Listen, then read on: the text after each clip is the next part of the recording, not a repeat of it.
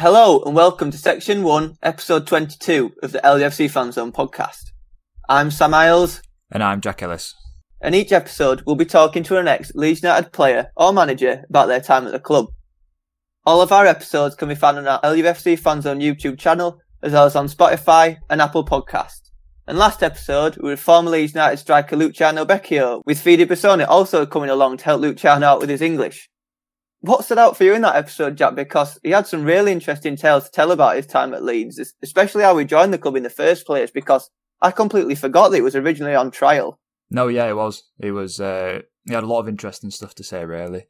Obviously signed from third division side Madeira with McAllister just 2 weeks after and signed a 3.5-year deal. But what stuck out for me was that he had the opportunity to re-sign for Leeds in 2015, was it?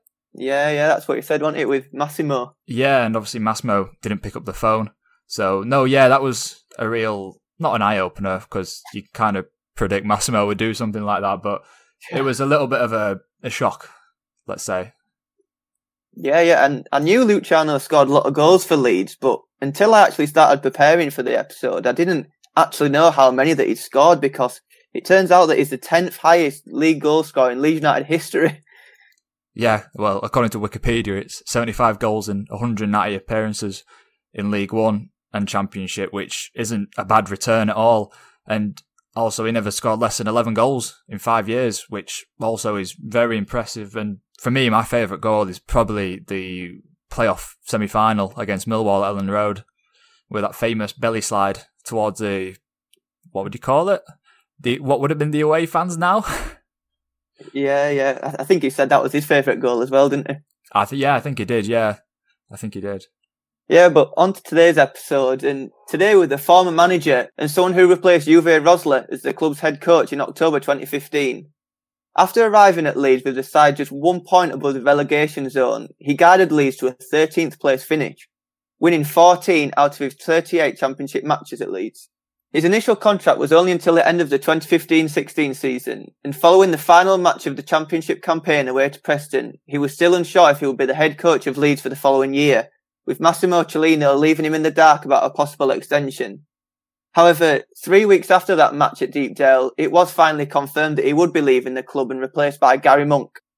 However, 3 weeks after that match at Deepdale, it was finally confirmed that he would be leaving the club and replaced by Gary Monk, something which Cellino stated was needed to achieve the targets for the 2016-17 season.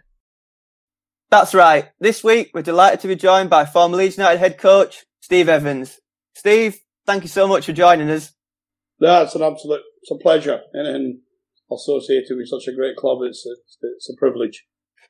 Just before we do start talking about your time at Leeds, which was 5 years ago now, which seems mad, you're now the manager of Gillingham and currently sit mid-table in League One. And you've been there since the start of last season, so how are you finding your time there? Yeah, it's a totally different project to, of course, what was at Ellen Road. But, it's a club that for the previous 4 or 5 years to be going in, Sam, they've been fighting relegation, really, with a week or two to go. And there's no hidden secret, they have the smallest resources in the league. And when I met the chairman, he was very upfront about that. But he said the job would be to come in and build something over 3 or 4 years. And and I know as a manager, certainly at Ellen Road, but as a manager, you don't get time. So that appealed. Whether that comes to fruition, we'll see. But I think we're well on schedule to be building something with young players and building something that will see the team be capable of challenging to go into the Championship. And it's a club that could sustain that. The only professional club in Kent, so to speak, with the nearest neighbours, West Ham and Palace, so a long way away. So it's a good opportunity. Yeah, it sounds good, and we wish you all the best. And like Sam said, it's been over 5 years now since you arrived at Leeds in October 2015, which is mad because it definitely doesn't seem like 5 years ago to us. And just to start with, Steve, when were you aware that Leeds wanted to bring you to the club? Because you became Leeds' head coach just hours after previous manager Uwe Rosler was sacked after just 12 games at the club. So were you approached when Rosler was at the club? No, I was even approached before Uwe Rosler got the job. But at the time, Mr. Chirino had a chat with me through my agent, made it clear he wanted to bring me, but made it clear that at that stage, he didn't want to be paying Rotherham United a lot of money. We just had some tremendous success at Rotherham. So he didn't want it to be the case, and so for that couldn't happen. And obviously I was, for a few weeks, disappointed because the opportunity to be head coach at, managing Leeds United, I never thought my wildest dreams it would come, and you never think it'll certainly come again when he said he wasn't going to go and pay that compensation and he would move on to his alternative, and it turned out to be Uwe Rosler. And so from that point of view, that takes it back to the summer of prior to me going in. But no, the first time I became aware of Massimo being reinterested, if you like, was on the evening. I'll remember it very vividly, where Bobby Zamora scored for Brighton to Ellen Road, I think, to win 2-1. A very, very late goal. And I was watching a game actually at the Ricoh Arena, Coventry and Blackpool, 0-0, worst game ever. And I was in the traffic to come out, and the call come up from a mobile which I didn't know, and I thought it was one of my mates mimicking that it was Massimo with this Italian accent, saying he wants to meet me on Sunday evening, and so I went off the phone saying, if this is really Massimo Cellino, you'll call me from the Ellen Road switchboard. And the next thing, about 2 minutes later, guys, a Leeds number come up. Of course, I didn't know the Leeds United number, but switchboard come up, and a young lady said, "We've got Mr. Cellino for you." And it sunk in. There's me in the traffic coming out the Ricoh, and Massimo just on the phone said he just had a chat with Uwe. He would be leaving, and could I meet him on the Sunday, and that's what happened. Just on the topic of Massimo, we spoke to previous head coach David Hockaday as well, and he said when he met with Cellino, it was quite like a secret encounter, if you know what I mean. It was very private. Was that the same with you, or was it more of an open thing? I think it was open. I think anyone who had been around, I think there was a lot of Leeds United supporters walking around the stadium. I arrived sort of mid to late afternoon on a Sunday at the main reception at Ellen Road. The young lady let me in, and there was a few, I assume, Leeds United supporters walking around, and a few pictures and selfies with a statue, etc. And so it was certainly not cloak and dagger. It was very open.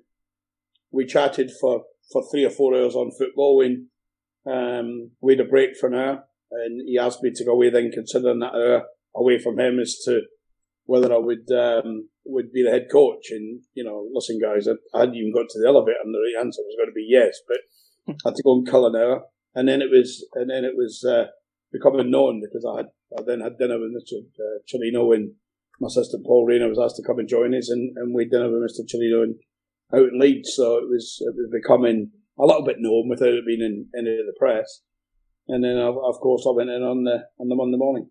Like we said, Rosler was the manager previous to you, and he didn't last at Leeds for a very long time, and he wasn't the only head coach at Leeds that had a very short space of time before your arrival. So was that something that you were aware of, but was it something that you had to take into consideration when you were going to accept the job? Because it wasn't a rare occurrence for a head coach to be at Leeds for a very short amount of time. No, I think every head coach, every manager believes in their own ability, and they believe they can make a difference and make a more positive difference. So obviously you've got consideration as to the guys that went before you. But the one call I made was to Neil Redfern, who's a friend of mine anyway. I phoned Redders, who said, if they've offered you the job, you've got to walk there. And I had the same opinion. So it was very easy to be back to Massimo within the hour and said, Mr. Cellino, I'm going to take the job, and I'll never ever forget it. I was very privileged and honoured to be given the role, and still have a lot of friends, as you know, behind the scenes, and a lot of players that, like Stuart Dallas and others and Liam Cooper, that will remain friends forever. And you were appointed the head coach on the 19th of October 2015, which was initially on a 1-year rolling contract. But what can you remember about your first day at Thorpe Arch and meeting all the players for the first time? Yeah, I think it was very strange. I can remember I was on my way to Thorpe Arch, and I got the call from the club secretary just to say that, with my permission, would it be okay if I was half an hour later, because Uwe wanted the opportunity to say goodbye to his players. And some of those players, quite rightfully, would have been there because of Uwe. So it's the least that could be honoured and respected from any head coach to another. So going through the doors into Thorpe Arch, and in an office and meeting the group was moments that I'll cherish forever. You know, it's a fantastic facility, as everyone knows. It was a fantastic group of players, the best that I could manage in terms of ability-wise. And then you start seeing the Peter Lorimers and the Eddie Grays up here, and they're just legends to me, guys. Legends. I'm Scottish born and bred like those two, and they welcomed me with open arms and told me, reminded me maybe that I deserved the opportunity with the success I'd had, particularly at Rotherham. And therefore you get on with it, but it was a fantastic moment. Of course, you're appointed the Leeds United head coach as opposed to the Leeds manager, which has seemed to be the trend at Leeds ever since Cellino took over the club and something that Radrizzani's implemented at the club. But in your opinion, what do you think the difference is between a head coach and a manager, and which do you think suits you best?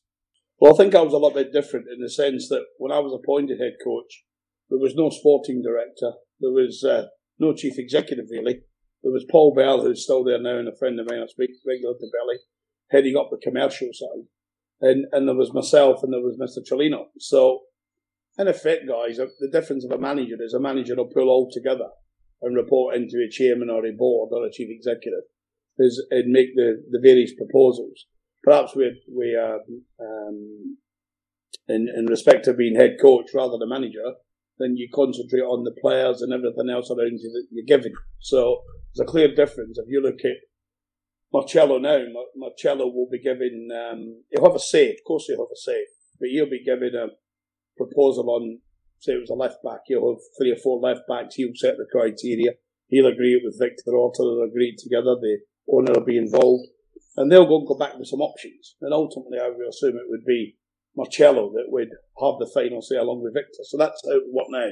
Whereas in my time, anyone that, we don't have any money at that time, as you know, but if we were going to be going and signing players, the difference of a manager, you'd be doing all that yourself and then working it just between you and the owner, and there wouldn't be a sporting director, but there is now, and it is. And what a great job he does. Yeah, absolutely. When you were announced as head coach, Steve, you stated in your first press conference the following, that all I can ask for is that the Leeds United supporters is to give me the benefit of the doubt, and perhaps that I wouldn't be chosen manager for many Leeds United fans, and I can understand why they may think that. But the only thing that matters to me is what happens on the grass. What made you think that you might not have been the fans' choice for the Leeds United manager job? Because previously you had, like you said, guided Rotherham, Crawley and Boston to promotions before you arrived at Leeds. Yeah, I think the only reason being is that you associate Leeds United with the Giants as a giant in football.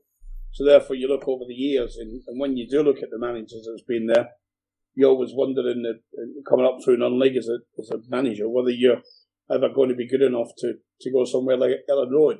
You know, I can remember back in my times at Boston, I was up for Coach of the Year, and my opposite number, David O'Leary, was up for Coach of the Year, and I can remember saying, I think he was in the semi-final of the European competition, and I just beat Dover Athletic. And how can it be us two up and competing with each other? It was, yeah. Listen, it's just, I just felt that it's such a massive club. I was honoured to be there, and I understood if you're a Leeds United fan, I think I'd be right in saying when Marcello got the job, not a lot of people in the game at higher levels knew of Marcello. I didn't know Marcello. Marcello. Yeah, I didn't really know about him. I knew where he was and where his career had been, but I didn't know a lot of his techniques and his styles, whereas the big boys did, if they come up against them. And it's fair to say that's the type of coach that would be associated with Leeds. So I was just honoured to be there.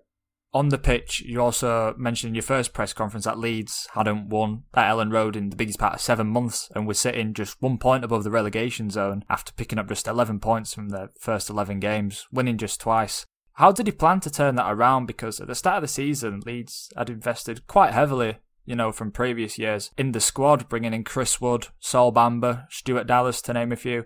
And like I said, something which Leeds haven't done in a fair few years, and gave the fans some optimism about the season ahead. However, after that poor start to the season, the positivity was soon lost. The results weren't as expected. And how did you have to turn that around as a manager? No, I think you're right, Jack. I think sometimes, I don't forget, because as a head coach or manager, you live every minute of it. But I don't forget when I went into Leeds, we were a point, as you say, a point above the relegation zone. Performance is described by the Leeds faithful as being very poor and no cause for optimism. But I believe that there was good players there. I believe they had to be probably coached in a slightly different way to how they were being, which is all about an opinion, and bring a real togetherness to the dressing room. And half the players were from overseas, half mostly Italian, as you know, with the Swiss boy and Berardi. But from that point of view, it was a bit bringing a harmony, bringing a togetherness, bringing a desire, and I think we did that not as quickly as we'd like, but fairly quickly. And I think I've always gone on record, and I still maintain it, that had we supported the team with additions in the January window, I think we'd have made the playoffs. You were appointed head coach on the Monday, just 48 hours before your first game as Leeds United manager against Fulham on the Wednesday. How did you prepare for that match, and how did you know which starting 11 to pick? Because that's quite a short amount of time to decide. Yeah, well, don't forget we've been in opposition to Leeds United, so we're well aware of clubs that's in our competition, if you like, in the Championship. Well aware because of the close proximity. I'd been to Ellen Road the previous season probably 4 or 5 times watching them live. So I had a real good idea with the playing squad. I can remember young Sam Byron get brought in from the cold. He was told he'd no future and he wasn't going to play, and I always regarded Sam as a real top young talent. So he was going to come. I can remember he played at Fulham. So we shaped up the team. We picked it nice and early. We worked with the players on the Tuesday. We got down to Fulham. The boys gave us everything. It's a game we drew. We should have won.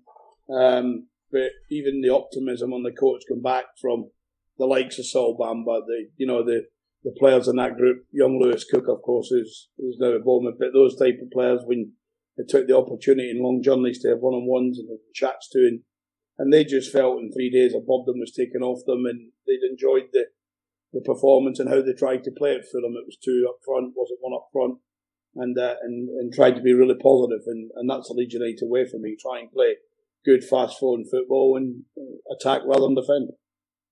Yeah, and like you said about the match itself, because I went to the game and I can remember it quite clearly actually, and especially when you and the side were walking out for the start of the game, because at Craven Cottage, the tunnel is right in the corner, isn't it? Right next to the home fans and right next to that weird neutral end. But because of Leeds' support, of course, the away end was all full and the neutral end was even quite full of Leeds fans as well. And as soon as you emerged from the tunnel with the Leeds squad, I remember the majority, if not all of the Leeds fans, all stood and giving you a good reception as you first came out. How did that feel for you as the head coach, especially given your comments in your first press conference about you might not have been the ideal candidate? Yeah, and they were from the heart, Sam, when I made those comments on the first press conference. But I think you never know what reception you're going to get as a manager. Sometimes fans could be delighted, they could be buzzing, some could be a little bit subdued. You look at Jose when he went into Tottenham, they wanted doing handstands, were they? So they could be a little bit subdued. They understand there might be a trophies coming, so the fans would support that. But that day I stepped out at Craven Cottage, you don't know what you're going to get. But to a man, to a woman, to a boy, to a girl, they chanted my name, and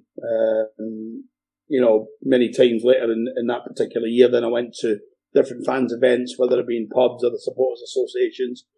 And they felt the first press conference words, it was the first time in many, many years they'd heard someone say, I'm probably not worthy of taking this position, but I've been offered it and I'm going to give it everything I've got. And that probably got me the opportunity where the supporters did give me the chance. And like you said, the game finished 1-1 with Chris Wood scoring a penalty in the second half. But how important did you feel it was to start off life at Leeds, avoiding defeat and picking up at least a point, which was quite a good point as well, because Fulham were one of the favourites for promotion that year? Yeah, Fulham had big investment into the group. They were flying. I think actually when I took it over, I can remember Martin Glover, who was the head of recruitment at the time at Leeds United. Martin's now in a very senior position at Southampton, of course, but I can remember sitting in the office late on that first day on that Monday evening with Martin, and he said, you could have picked a tougher one in Fulham. He'd watched them the previous week at Craven Cottage or 10 days before and thought they were outstanding, and he said you could have picked a tougher bit. You were there, Sam. I genuinely think, particularly in the first half, we go behind when we're totally dominating, and we should be perhaps 3 up at the interval, but Second half, we showed a lot of character. We got the goal. And then that last 5 or 10 minutes, I genuinely thought we'd get the winner because we had laid siege to the goal. But that just created, probably even for the supporters, some optimism as we left the stadium to say, well, you can lose games, you can draw games, but it's how you draw and how you lose games. You have to play in a certain style for supporters to understand what you tried to do. And I think they left the stadium at Craven Cottage knowing what we were trying to do.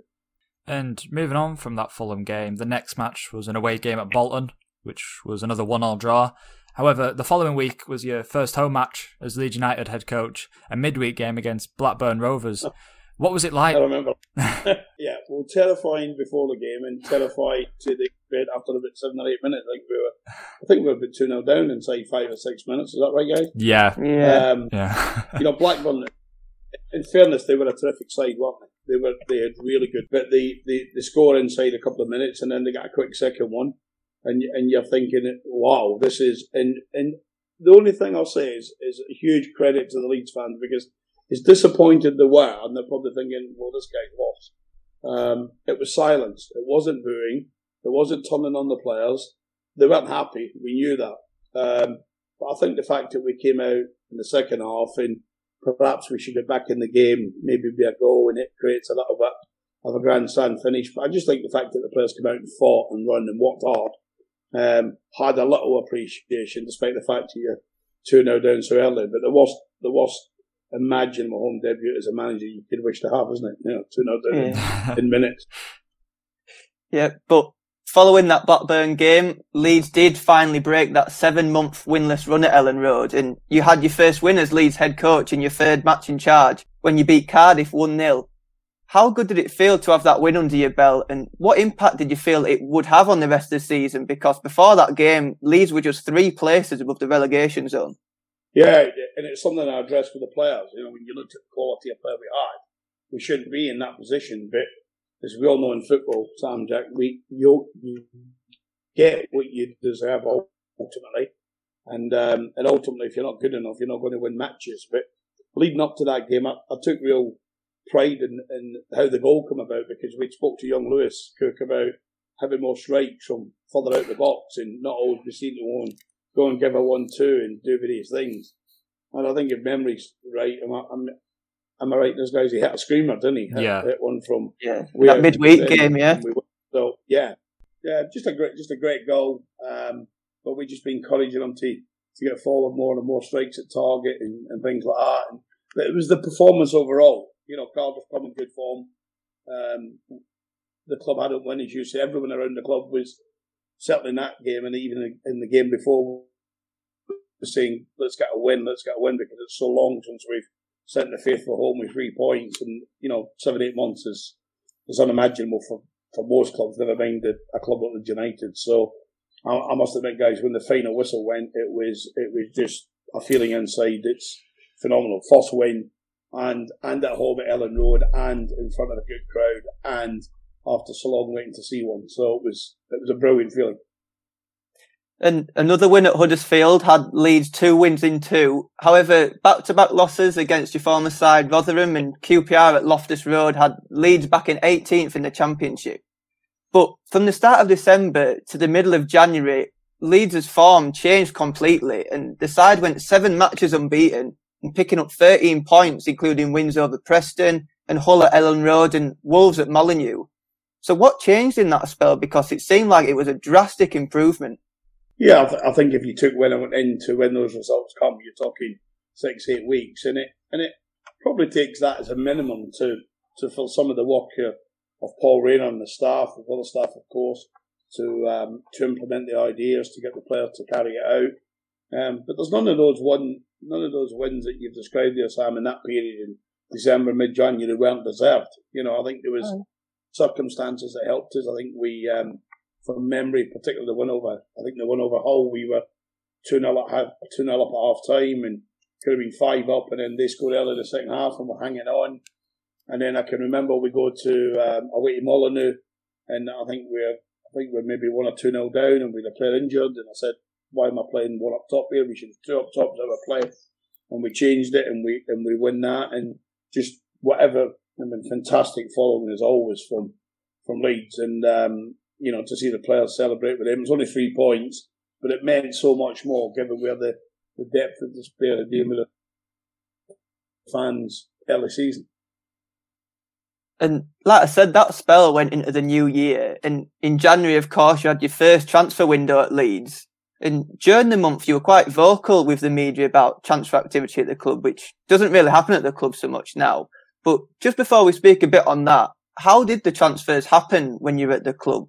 Did you suggest players to Massimo about who you wanted to bring in, or did he suggest people that he wanted to bring into the football club? How did it work? No, it would be the normal course. Like if there was myself and Martin Glover were identifying players to come in.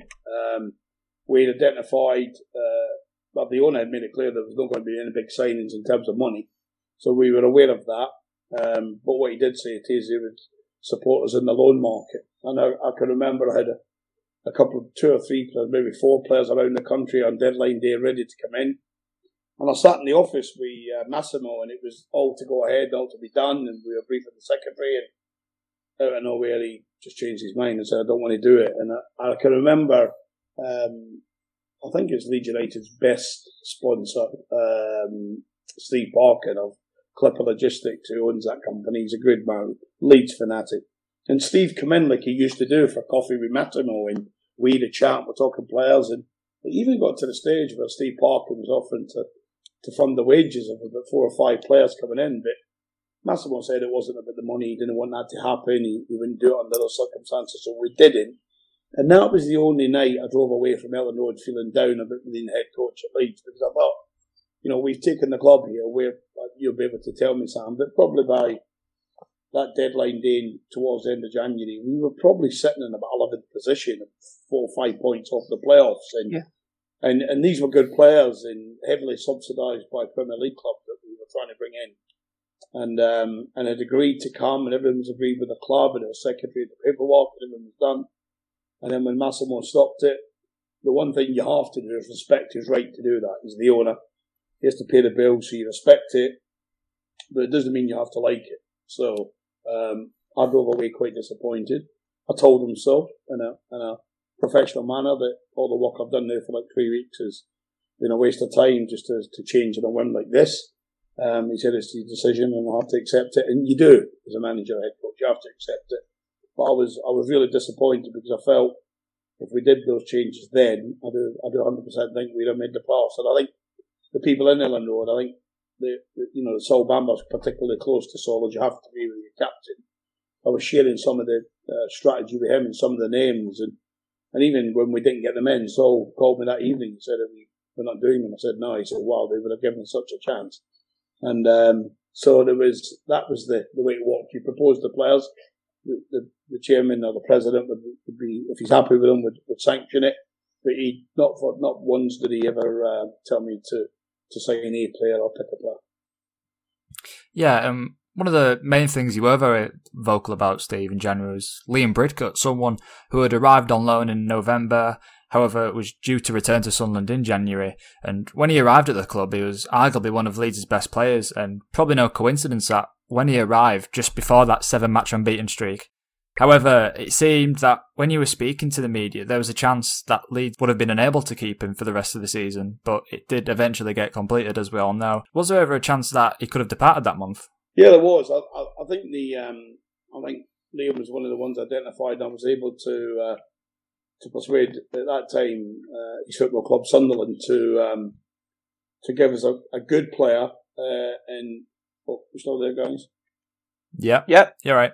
Oh, we're back. Yeah, sorry. We had to ask his parent club to subsidise heavily his salary because we were asking. Massimo was only giving us an allocated amount, said we can do it for that, you can get him in. So, because Liam had fallen at the pitch on what he was, I was able to persuade their manager to ask his board to approve it. So, and the agreement was that, quite simply, that may change if he comes, he has a run of games, we might have much more interest in Liam, so therefore we might ask more for funding. So, that was the hiccup in January where Mr. Cellino said no to his parent club's request that if you're going to keep him, we want a bigger contribution towards his wages. So that was the discussions that was going. But thankfully I was able to to persuade his club and Liam to continue at the same level. So we didn't pay any more, and Liam stayed. He's played at Lincoln now. He's getting older now, but he's a wonderful player. He's a wonderful human being. He brought real harmony to the dressing room, brought real class. And you can tell when you sign good players, guys, because they go into your dressing room. You know, and the good players that we had at Ellen Road, the Chris Woods, and people like, they just welcomed immediately because they knew what it could bring, and we went on a good run when Liam was there. And as for the outgoings, whilst you're at Leeds, the team obviously had a number of extremely talented youngsters with Sam Byram, Charlie Taylor, Alex Mowatt and Lewis Cook all playing regularly, not to mention Ronaldo Vieira, who you brought in at the first team towards the end of the season. But in January, how confident were you of keeping all four of them players that month? Because it wasn't a secret that the four were attracting Premier League clubs. And I think you even said at one point that there was a total of about £30 million worth of offers all submitted for them at one time in that 1 month. Yeah. And there was offers that even Calvin Phillips wasn't anywhere near the first team, but there was no championship clubs trying to buy him. And, but there was good offers. There was 3 or 4 in for Lewis. There was 2 or 3 in for Alex Mowatt. Sam Byron had a number of clubs that simply had a choice between Everton and West Ham at one stage. Both had agreed a similar deal. And at that stage, you're just hoping that you can keep the best of that young group, because nowadays at Leeds United they wouldn't be so, because it's a different club today with a different owner who's invested huge sums of money and who's got them to the Premier League by keeping the best players. And if you're at Ellen Road, you need the owners to keep the best players. If Leeds have a superstar now, they need to rely on the owner keeping them and not selling them to one of the so-called big 4 or 5 with the big money. So, so I was very fortunate to inherit a lot of those old players, but also brave, as you say, when we brought a couple of youngsters into the team who have gone on to really good things. But as a whole, how pleased were you with that January transfer window? Because like you said, the players that you wanted to come in didn't come in the end, like the deadline day, like you said, but the club did keep three of the 4 them young players, with only Sam Byram leaving for £3.5 million, which seemed a bargain to some of the fans as well. Yeah, well, it was a bargain. I think it was, for me, it was, I think we were going to sell him about a week before to Everton for a lot less than that. And I said to Mr. Chillian at the time, we're selling him far too cheap for you. You can't be selling Sam Byram for that money. And he said, well, go and bring me better offers then. So all I did was simply send a message to 7 or 8 managers in the Premier League, and we had an immediate response on West Ham, who paid a lot of money for us, a lot more money, I think about £5.5 million or something. So, but I wasn't pleased with the window at all. We'd lost a good young player in Sam, and my agreement back for that was 3 or 4 only loan players, but 3 or 4 loan players, 4 loan players would be coming in to the end of the season, a little bit funded by the transfer fee that we get for Sam, but also to strengthen and help the boys in the dressing room. And I was really disappointed. It took right up until deadline day, but then to be told we're not going to be bringing any in, I can remember speaking to Paul Bell and saying I've just had the worst news ever, and went away in my little apartment depressed. But we bounced in the next morning because you've still got good players, but I think the players felt a little bit down as well, and they felt a little bit down because I kept saying to them all the way through that spell in December, if we have a good run here, the owner will help us strengthen the group. Not particularly take your place, but we'll bring in 3 or 4 players. We don't need 8 players arriving here. We've got very good players, and they bought into that. So I think they felt like down as well. I know I'm particularly the captain. And that brings an end to section 1 of episode 22. Join us next week for section 2, where Steve speaks about his final match as head coach at Leeds United at Preston, a match which he thought wasn't going to be his last at the club, after meeting with president at the time Massimo Cellino just days before the match, where the Italian verbally agreed that he would extend his contract to the following year. Thanks for listening.